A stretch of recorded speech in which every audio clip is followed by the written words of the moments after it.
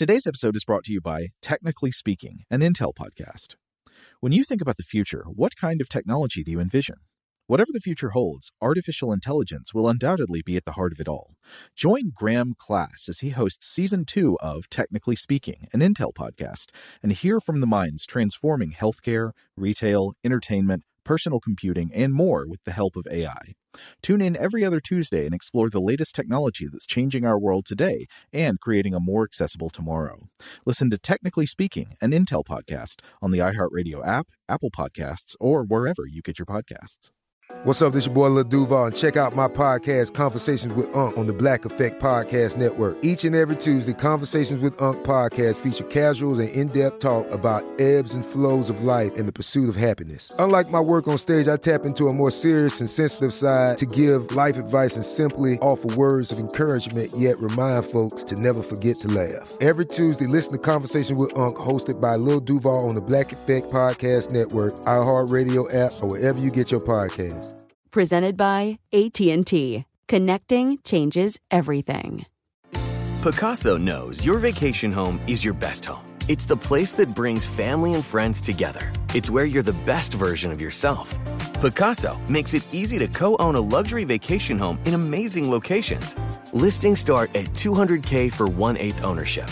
Pacaso does all the work for you. Luxury furnishings, maintenance, billing, scheduling, and more.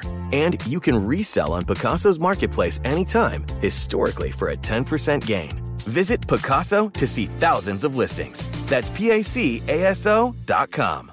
When you buy Kroger brand products, you feel like you're winning. That's because they offer proven quality at lower than low prices. In fact, we guarantee that you and your family will love how Kroger brand products taste. Or you get your money back. So next time you're shopping for the family, look for delicious Kroger brand products, because they'll make you all feel like you're winning. Shop now, in-store, or online. Kroger, fresh for everyone. Welcome to Stuff from the Science Lab from HowStuffWorks.com.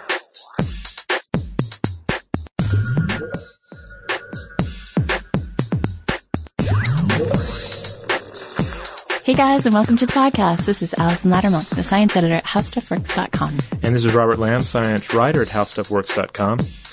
Tell me something, Allison. Have you ever stared in the mirror and tried to watch yourself aging? Not really, because aging is kind of hard to detect. And, you know, apart from rooting around and seeing if there are any gray hairs or whatever. Yeah. I know there's that one. Have you? No, because it sounds kind of boring, you know. But I mean, there's like that YouTube video, the guy who like took a picture of himself, like, regular increments and then, like put them all together in like a slideshow, you know?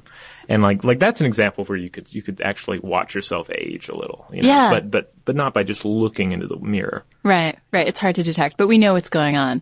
I remember, going to an exhibit at the MoMA in New York City a while back, and I got this book, and, it was a photography exhibit, and the photographer took pictures, every year of these 4 sisters.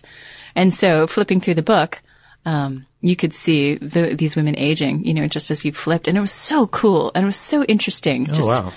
I really dug that. But yeah, aging is definitely hard to notice. Unless you got a couple of gray hairs poking out overnight. Then how do you know people are actually aging? How do you know you're actually aging? Let's see the proof of it. I don't see you aging right now, right? You look like you're getting a little older. Doing this podcast? It wasn't that. It makes it sound like this is a really hellacious podcast session. Ear hair sprouting out of those earphones. Yeah. Well, that just means I need a haircut. But the point I'm trying to make here is that another area that is very difficult to observe. And one of the criticisms often thrown at it. Yeah. Is how do you know there's evolution? Like we can see it. Yeah. Let's see some evolution. I don't believe in evolution. Put some on the table. Dish out some evolution. Let's see Give me it. a side of evolution. Yeah. Put it in a bag. You can't do it, you know, because evolution occurs at increments over a very long period of time, from generation to generation. Right. And if you consider that Darwin's Origin of Species hasn't even been in print a mere 151 years, which is, you know, kind of a drop in the bucket. Yeah, so, that's nothing on an evolutionary scale. Right. So consider, you know, how short of a time period we've been looking. And that's not to discount the fossil record, because of course the fossil record does in fact provide us a good understanding of what's gone on in the past for organisms. Yeah, but one of the things with looking back at fossils is you have like definite frozen moments in time, you know, in these different forms, but it's much harder to see the movement, to see like the change from one form to the next, you know. Yeah. So we thought we'd cover a couple of evolution in action studies today. Yeah. These are examples of evolution in action, and they're just great examples to really, you know, make evolution come alive, right, to a certain extent. And they're occurring today. Mm-hmm. Yeah, so let's talk about the lizards. I feel like we always talk about lizards. Yeah, well, lizards are great. They are pretty great. And we have a couple of studies. The first one is really cool. This was a 2009 Penn State study. Yep. And it dealt with these little fence lizards, you know, kind of like these little dudes you see running around, you know, everywhere. Yeah, 3 inches. Yeah. And they're suffering from an invasion from the south, fire ants. Oh, no. Yeah. These poor little guys. Yeah, they're in an area where they've just over the several decades have suddenly had to deal with fire ants, and they've never had to deal with them before. And so this is a hallmark of evolution. You know, you have a species, and suddenly the game has changed. You know, right? We have new food, we have new enemies, right. We have conflict. Yeah, because the food thing is key, because it's not what you think. The fire ants can eat the lizards. I was surprised by that. Mm-hmm. I mean, you would think, obviously the lizards are going to come out on top here, but they're not. At least not the ones that are newly exposed to the fire ants. So let's get into the details of the study. Yeah, so what they decided to do was to look at these. It's like not all the lizards have encountered fire ants yet. Okay. Some have been dealing with them for as long as like 68 years, though. Yeah, so they had 4 different groups, right? Yeah. And they were looking at 4 different groups of lizards that had been exposed to fire ants in different increments. One group had never encountered fire ants, and then like one had encountered them for like 23 years, another had encountered them for somewhere in the neighborhood of like 40-something years, and then at the far extreme, there's the group that had been dealing with them for 68 years. They were 68 long years of fire ants. Veterans of the Great Lizard Fire Ant War, right there. So the researchers were trying to figure out, with time as a factor, how they've adapted to this new stimuli, you know, and which ones are going to be better situated to deal with it.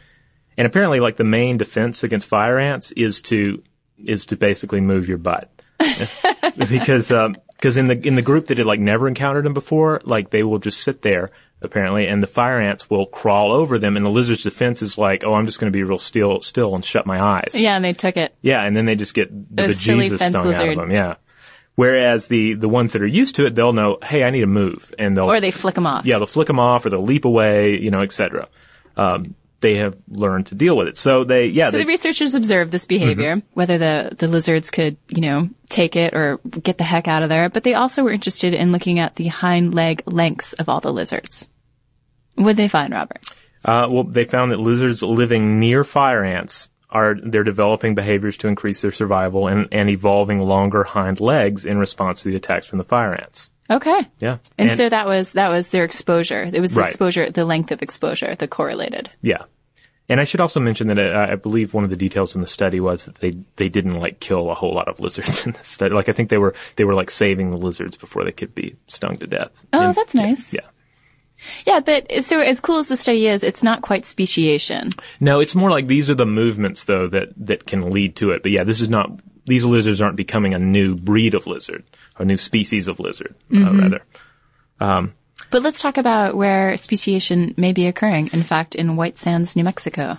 Yeah, this is another lizard study. This is a 2010 University of Idaho study, and I actually talked to one of the people tied up in the research for this story for Discovery News. Cool. Yeah, I remember editing it in January. Yeah, and this one deals with these brown lizards, traditionally brown lizards, but they live in an area called White Sands, New Mexico. Right. And why do you think it's called White Sands, New Mexico? Because there's white sand everywhere. It sounds kind of nice. And they're a brown lizard, though. Yeah. So and what is a lizard? And what is a lizard? One of the lizard's traditional defense mechanisms, camouflage. Yeah, camouflage. So of course, these lizards have changed over time, over the course of say 2,000 to 5,000 years. Right, since they arrived there a couple thousand years ago. Yeah, so they were exploring how they've changed pigment during this time. They've become these like white lizards that live in white sands. Yeah, and anyway, they made the argument that this is that one of the they've hit several of the road stops on the way to speciation. They've changed their color. That's a big one. But also they've started having a preference for light-colored lizards when it comes to breeding. Really? Yeah. So it's like they're, it's sort of like imagine, it's like a line, and one line is diverging slowly from the other. So, have, another 10,000 years, you might have the white lizard and the brown lizard are separate species entirely. So that's pretty cool. Yeah. But not as cool as the E. coli. Yeah. This is a fantastic study, and you guys may have heard it. It goes back to what we were talking about with the generations. You Right. know, it's like human generations. It's hard to really, we can't really watch it spread from generation to generation. There haven't been that many generations since origin of species, et cetera.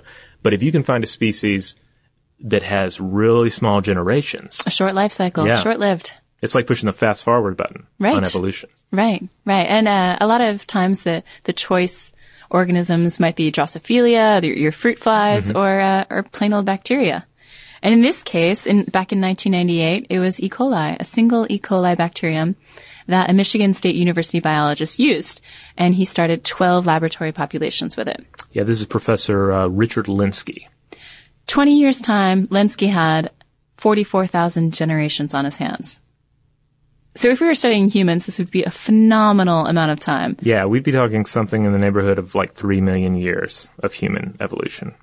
So Lenski observed the bacteria as they grew larger and faster in response to lab diets. Then, what happened? Well, you hit around the 31,500th generation. Something special happened. Yeah, suddenly they're able to, this one population of them are able to consume citrate, which is this nutrient that they've been surrounded by the whole time as part of their, Medium. Yeah, their medium. It's kind of like imagine if you were like, it's like the Are you going to bring up the cats? Please don't bring up the cats in the that was one of buffet. my more way too complicated, metaphor, overly elaborate metaphors. Robert has to find a way to work in cats into every podcast. No, it's just kind of like the buffet bar was there. Yes. And they were eating most of it, and then one day suddenly they were able to eat the seafood portion of the buffet. Good for them. But in this case, it was the citrate. So suddenly you had citrate plus E. coli. Yeah. So you wound up with a population of mutated citrate-consuming bacteria. And as you can imagine, that was a pretty handy ability to have. And so the population of that bacteria skyrocketed. Mm-hmm. And now they call these citrate plus E. coli. Yep. So here's also something very interesting about this experiment. Somebody's going to dismiss it as a one-time thing. Oh, as a fluke or whatever it is. Well, Lenski had a solution for this. So the whole time, he and his team had been freezing samples every 500 generations. So he was able to do a rewind. And he was actually able to go back and replay some of the experiment and see if they could catch it again. I mean, this is so cool. Yeah. And apparently they were, like when they went back and they like replayed it, they found that like something was occurring in this one population at like at the 20,000th or so generation. Right. Like some small changes that were leading up to this ability to metabolize citrate. Yeah, and they're still working to figure out exactly what. Okay, so that's the question. Yeah. What is the mechanism? If they could pinpoint it just a little bit more, that would be great. Yeah, just get down to the fine changes that are occurring. It reminds me a lot. I think there was like a Twilight Zone where like the humans were observing the evolution of like a micro biological. So it was more than microbiological. It's like a tiny little civilization, and like they watched them grow, develop like spaceships and stuff. And I think The Simpsons did a parody of it. So, on a more sobering note, the ability of bacteria to evolve, or any organism to evolve, has pretty important implications, as you guys know. Especially when you're talking about our 50-plus year war against harmful bacteria.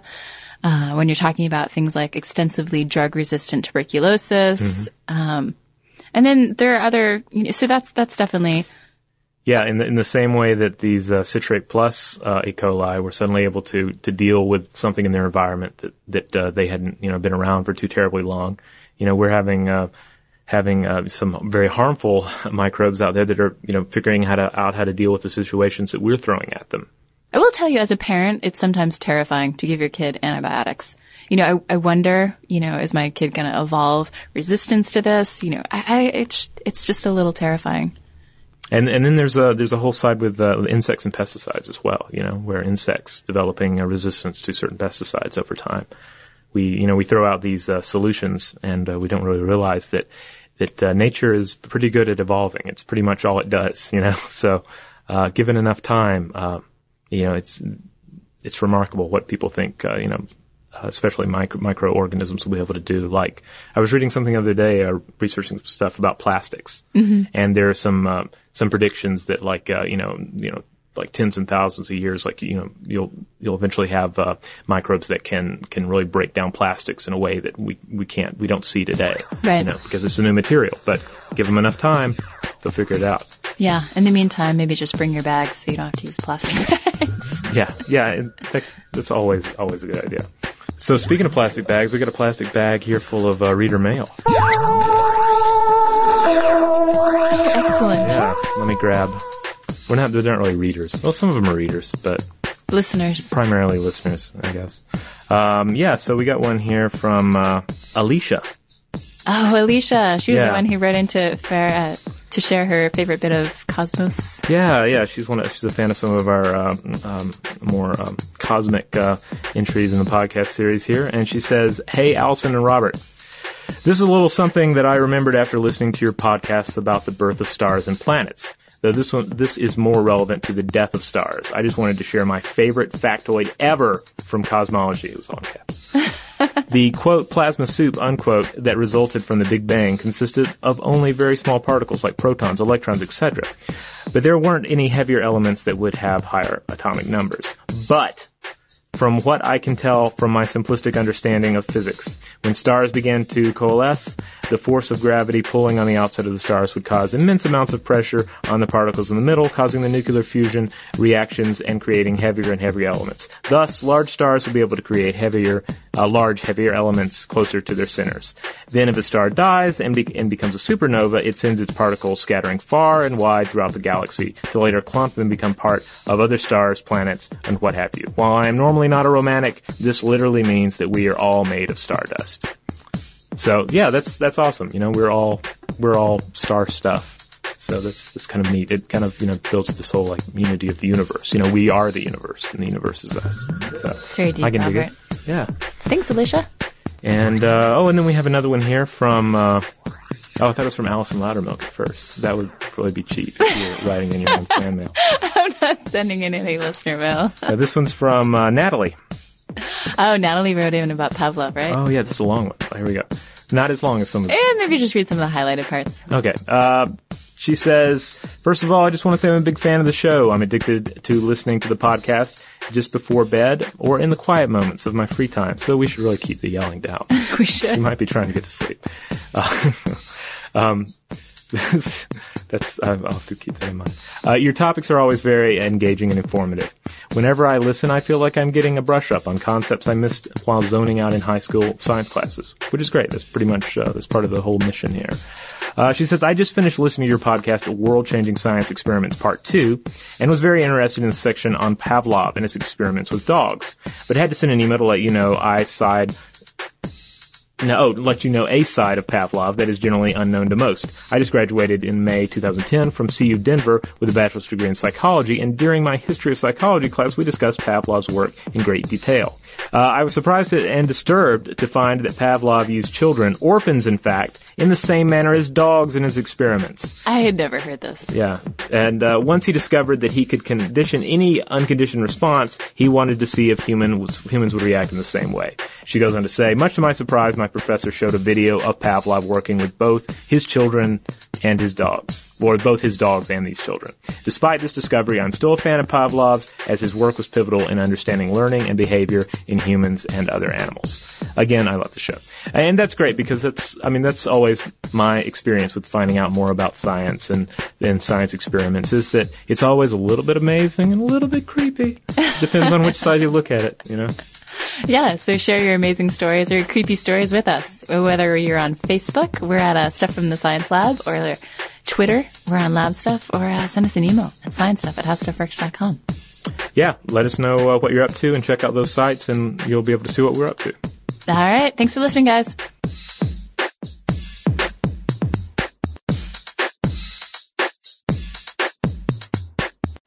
For more on this and thousands of other topics, visit HowStuffWorks.com. Want more How Stuff Works? Check out our blogs on the HowStuffWorks.com homepage.